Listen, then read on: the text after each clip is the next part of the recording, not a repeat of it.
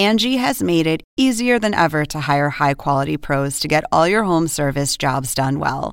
Just bring them your project online or with the Angie app, answer a few questions, and Angie will connect you with local pros who match your specific needs. Or book a service instantly at an upfront price. So join the millions of homeowners who use Angie to care for their homes and get your next home service job done well. Download the free Angie mobile app today or visit Angie.com. That's ANGI.com. Welcome to the latest edition of March Madness 365. I'm your host, Andy Katz. On this edition of our podcast, I'll be joined by Nevada head coach Eric Musselman. The Wolfpack are anticipating this season like no other in any sport on the Reno campus. The Wolfpack, which reached the Sweet 16 last season, anticipate they've got a team that can compete for the Final Four. We're going to break it all down with Eric Musselman. Coming up in my Fast Break segment, I'll be talking to UCLA's Kris Wilkes. Now, this interview was taped. I was out in LA last week, right before we heard about Shareef O'Neal. And that's part of our headline segment. Shareef O'Neal out for the season. That's the son of Shaq with a medical condition. He went to Twitter, announced it on social media. He's going to sit out, really crediting the UCLA training and athletic and medical staff for really pointing out a medical condition that he said certainly will allow him to hopefully play basketball at a later date. And certainly with his health, long-term health, the most important aspect of this, it's just critical that any abnormalities were found. And so Shareef O'Neal will sit out this season, will still be a part of the men's basketball team at UCLA. And he was looked at, because he was a late add to the Bruins, as someone who's going to really add, some production. But the most important thing is O'Neal being healthy. We know that. That's what's critical. Another big headline over the past week came out of New Mexico. Jaquan Lyle from Ohio State sat out last season. He was one of the main reasons that, and I wasn't alone here, but I had New Mexico as one of the sleeper teams that really was going to, I think, give Nevada some fits in the Mountain West Conference. And a lot of that had to do with Jaquan Lyle and his ability to score for the Lobos coming over from Ohio State. He ruptured his Achilles tendon. Just awful news for him and the Lobos. That happened Saturday. So he is done for the season. He'll have surgery. And then the hope is that he will be back and ready to go next season. But as we know, that's a tough injury to come back from. And, I didn't want to sort of gloss over, obviously, anything related to this. But I didn't want to just sort of have a harsh segue. But I just want to say that all of us, and I'm speaking for, my colleagues at the NCAA, at Turner, just want to express our incredibly just deep condolences to Wade Sims and the LSU basketball and athletic department family after an unbelievably tragic occurrence. Last week, Wade Sims was killed, murdered in Baton Rouge outside Southern University late at night as he was apparently attempting to break up some sort of disturbance, some sort of fight. It was outside near a subway. And it's just absolutely devastating for, obviously his family, his friends, everyone in the LSU basketball community and on campus. They're doing everything they can, obviously, to memorialize him with a moment of silence at the football game last Saturday. I'm sure a lot of things will be going on with the men's basketball team as well as the rest of the athletic department. As the athletic director, Joe Oliva, said at LSU, this is one of the darkest days, I'm paraphrasing here, that you can have as a professional in college athletics. If you watched it online, the emotion from Will Wade, the head coach, there's no playbook for this. And anyone that's had to deal with a tragedy on your campus, that you don't just move on.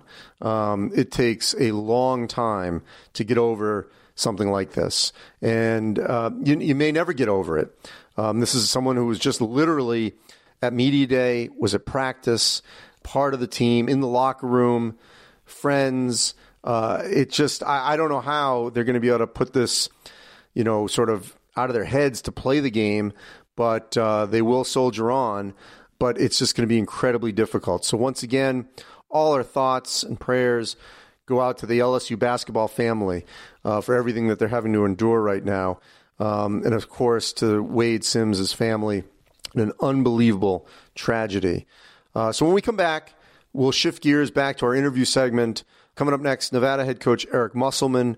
But just once again, everyone's thoughts should be with that follows college basketball down with LSU and the family of Wade Sims.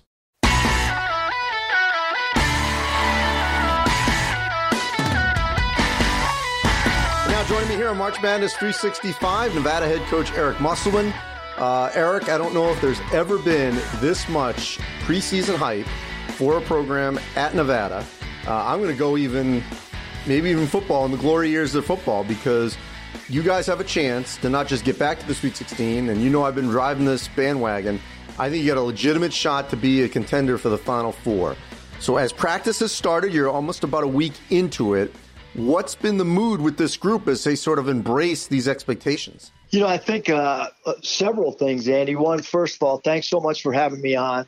But yeah, I think with the hype, it can be a scary thing. It's like you're dealing with student athletes and you want them to be able to understand that there's a process in place, and you've got to get your group to understand, hey, look, it is going to be really, really hard to be a top contending team, even in the Mountain West. Like, to win a conference championship is really hard, especially a regular season conference championship. And then we all know that once you get into conference tournament play, there's a lot of variables. There's luck involved. Last year, we ran up against a really hot, well-coached, athletic, talented SDSU San Diego State team, and they got us pretty good. They thumped us good, although we had done a great job in the regular season over the course of an extended period of time. So we are trying to get our guys to understand, yes, there is hype, embrace it, but understand that our mentality every day has to be, how can we get better? And we do understand, Andy,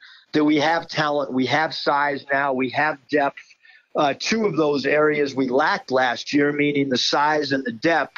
But with depth comes new problems. And so now we have to get our guys to understand that they're going to have to sacrifice. And that's a big word that we've used all throughout the offseason, is sacrifice and play for the good of the team. So I want to draw some comparables to your pro coaching career.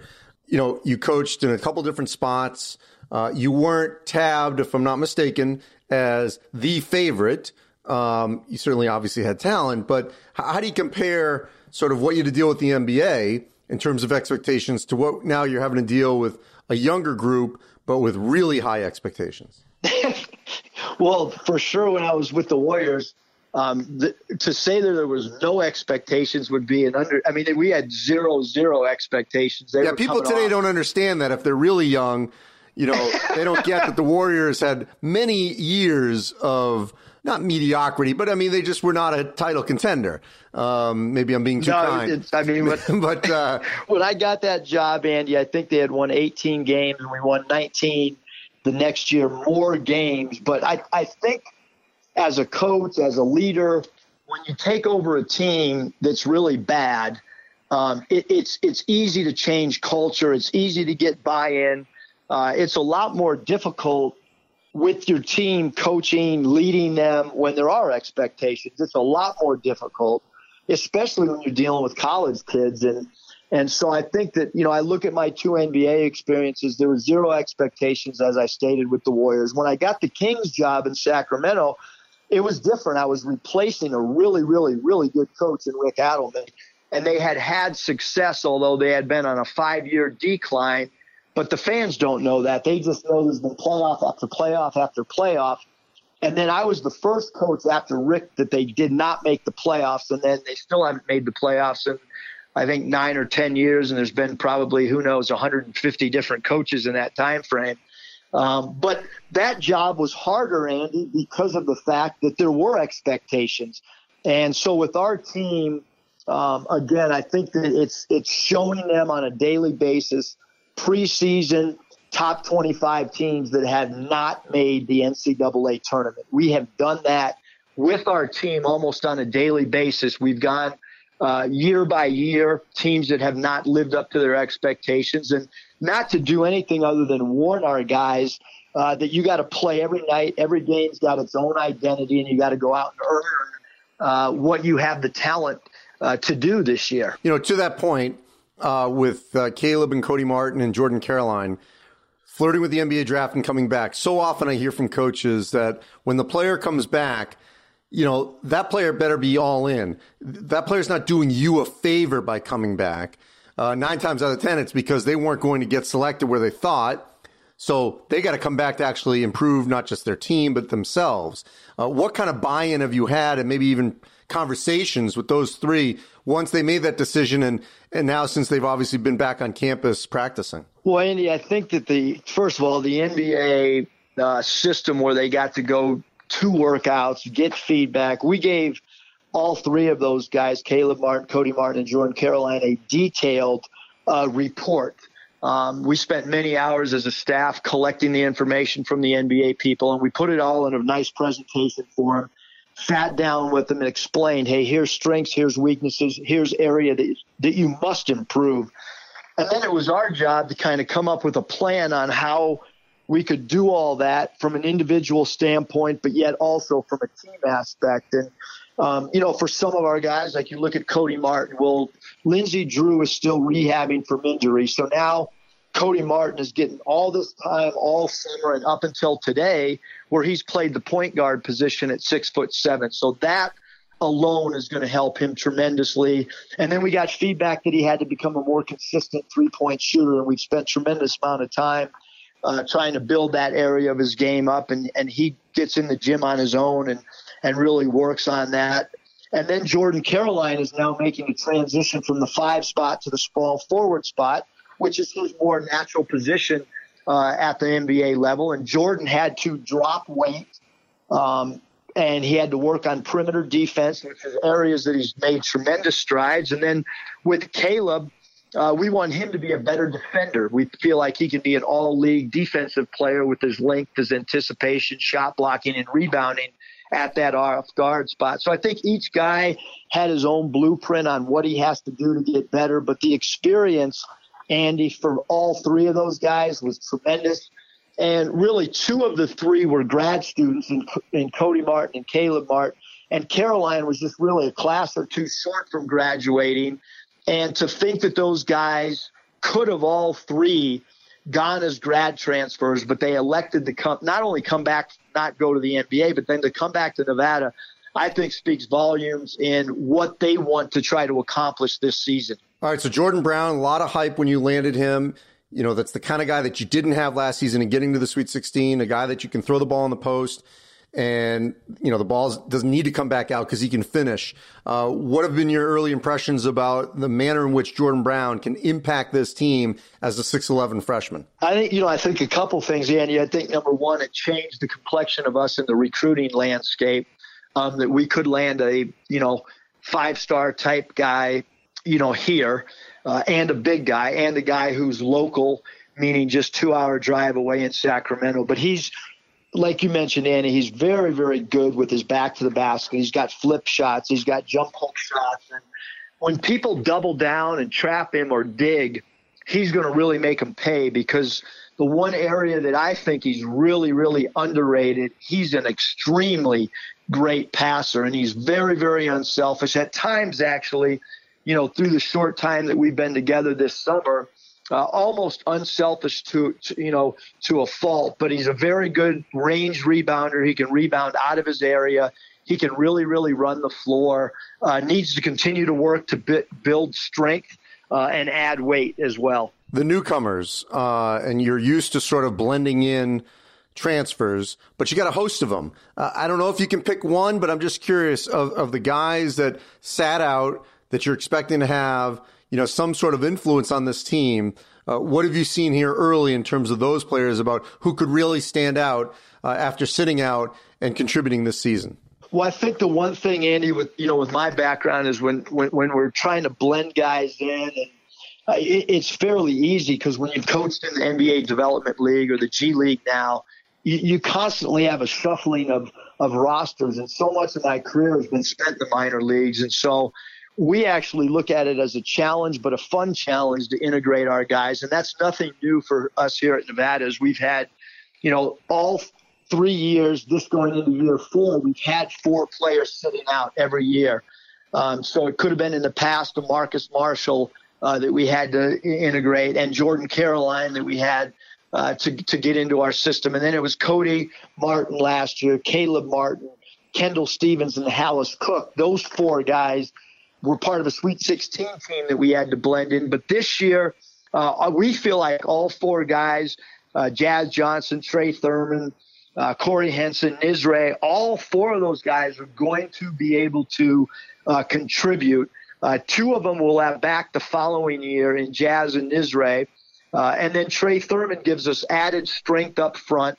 He can play the 4 or the 5. And Corey Henson, we've had scrimmages where he's led us in scoring, and he's a guy who can play the combo guard for us. And Nizre is going to play the 2-3, and Jazz can play the 1 and 2. So we feel like those guys give us great flexibility. What are the chances that one of these guys, maybe Corey, could end up being a starter? Well, I think as we look at this whole thing, I think that we'd be, trying to, trick ourselves or fool ourselves. Look, we're going to start Caleb Martin, although I did bring him off the bench last year, certain stretches, because I felt like we needed some bench productivity, and he was willing to do that. But Caleb and Cody and Jordan Caroline, they're 3 guys that will be preseason, all league players, and obviously a 5-star in Jordan Brown, and Trey Porter's done a phenomenal job blocking shots. He's a great athlete, transfer from Old Dominion, grad transfer who's eligible to play right now. Those 5 guys have played a lot of the minutes as a starting unit, although we have blended in these other 4 guys in Jazz, Nizre, Trey, and Corey, and we're trying to figure out, what's our best combination to start a game, what's our best combination off the bench, and then most importantly, what's our best closing team as we look to go to the bullpen and throw 5 guys out there that can close a game, and what are our closing game sets. Those are all things that we're still tinkering with, and we might not find out really until December who that group is. Looking at your schedule, and we've talked a lot about this, great exhibition game, by the way, that you're going to play against Washington, a team that I think will be picked to win the Pac-12 when the season gets going. BYU, never easy. I think Tulsa's actually a sleeper in the American. UMass, if you end up playing them in that same tournament in Vegas, they could be a climber in the A10. Loyola went to the Final Four. You lost to them in the Sweet 16. They're going to be picked to win their league. USC with Benny Boatwright, it's going to be an upper division Pac-12 team. ASU, I still think will be pretty decent. South Dakota State, they're going to go to their 4th straight NCAA tournament with Mike Down. And, I could go on because there's challenging spots throughout. What was the thinking in what you put together in advance of the Mountain West? Well, I think number one, Andy, last year we recognized, that what we had to do was figure out a way to make the tournament, the NCAA tournament, without winning our Mountain West Conference tournament. That was goal number one when we put the schedule together. Anthony Ruda did a great job on our staff of doing that. And then we followed it. Last year, our whole theme was as many road games as we could get. Play as many road games as we could possibly get. This year, it was more strategic as far as location. We didn't want to wear our guys out with travel. We also felt like it was really important to play teams like South Dakota State that we felt could win their league and be a tournament team. And even the exhibition game with Washington, we wanted to play Washington 1. We were lucky because Dave Rice was here before and helped navigate that so that we could do it. And Coach Hopkins was all in on it. But it's great for us because Washington plays so much zone and they're so good at it and they're long. So we're going to look at zones early before the regular season starts. But really, really challenging road games at Loyola. We know that'll be sold out. At USC is going to be so difficult. And then at Utah is going to be hard. And then you mentioned a neutral floor game against Arizona State and neutrals against Tulsa. And then you look at even our opening game, like we're not opening with a team that we can just kind of roll out there and tinker and experiment with things. I mean, we're playing BYU and they're so well coached. They're such a great offensive team. And they're grown guys. Like they're not a young team. And so it's going to be really important that opening night that we play really, really well, or we won't beat a BYU team in our own building. And before we let you go, Eric, I'm just curious. You've been in this business a long time. You grew up in it, obviously, in your family. I'm just curious if you can put in perspective your excitement, your anticipation for this season, which I've lost track of how many actual basketball seasons, maybe your entire life, what number this is. But can you put in perspective how much you've been looking forward to this particular season over the course of your career as a coach, player, and even as a child? Well, I would say, Andy, it's probably the season that I'm most excited about. Partially in my own house, my daughter's excited. My son has now joined our staff. My younger son's a high school player, and so I'm getting all these family text messages of all the stuff that's being said every day, and there's great anticipation in Northern Nevada. I think anywhere that our players go right now, anywhere that the staff goes, there's now some national recognition when we wear our Nevada stuff through airports. And having said all that, that comes with great responsibility and great pressure. And I think the good thing is our players are used to internal pressure because we treat every game since the day that we've been on campus like the seventh game of an NBA championship, no matter who we play. And so I think that our guys are used to internal pressure. Now, all of us, me included, have to deal with external pressures. And for sure, Andy, I've been as a head coach since 23 years old. And I don't think that I've ever had this much pressure going into a season. But we look forward to it because it's always, it's a good feeling knowing that you have talent and you have respect. Now we have to put it all together. Eric, appreciate it, and hope to see you soon at some point. But I know we'll be tracking the Wolfpack throughout the course of the season. Andy, thanks so much for having me on. It's always awesome. Coming up next, my fast break interview with UCLA's Kris Wilkes, and a reminder that I taped this before the news of Shareef O'Neal. So his answer about O'Neal, just keep in mind that was before the news that we knew that O'Neal would have to sit out this season. Kris Wilkes from UCLA coming up next on March Madness 365. And now joining me here on March Madness 365, Kris Wilkes from UCLA. We are in the Mo Austin Center on UCLA's campus, just outside the Russell Westbrook court.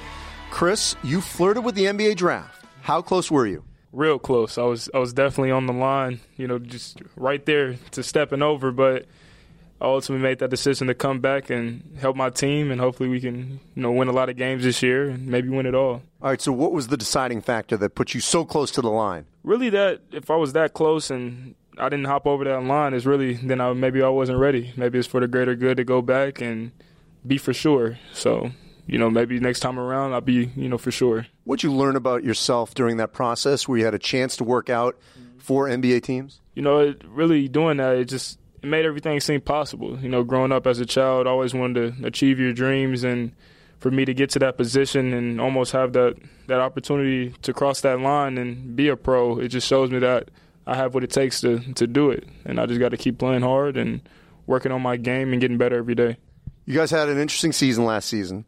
Sort of came down to the wire. You get into the NCAA tournament, but not able, to advance. Yeah. What's it been like in the offseason with this group once you decided to come back, and especially with the newcomers, even the late add in Shareef O'Neal, where this group is really locked into taking that decision out of the committee's hands and making sure that you're a team that can be a regular in the top 20 and competing for the Pac-12 regular season title? I believe that we have more players that played in games. Last year I think we just had really just Aaron and Tom that really played a lot of college games, with Prince and Alex being out there sophomore seasons and coming in. They were almost just like us, missing a whole entire season. So with them coming back and Jalen Hands and Cody Riley and Jalen Hill, Chris Smith, all the guys that were here and got to, see the atmosphere, and some of us that got to play, I think that'll help us out and to teach the young ones that, it's going to be tough, but they're going to learn, and it's going to be good. It's going to be a good ride.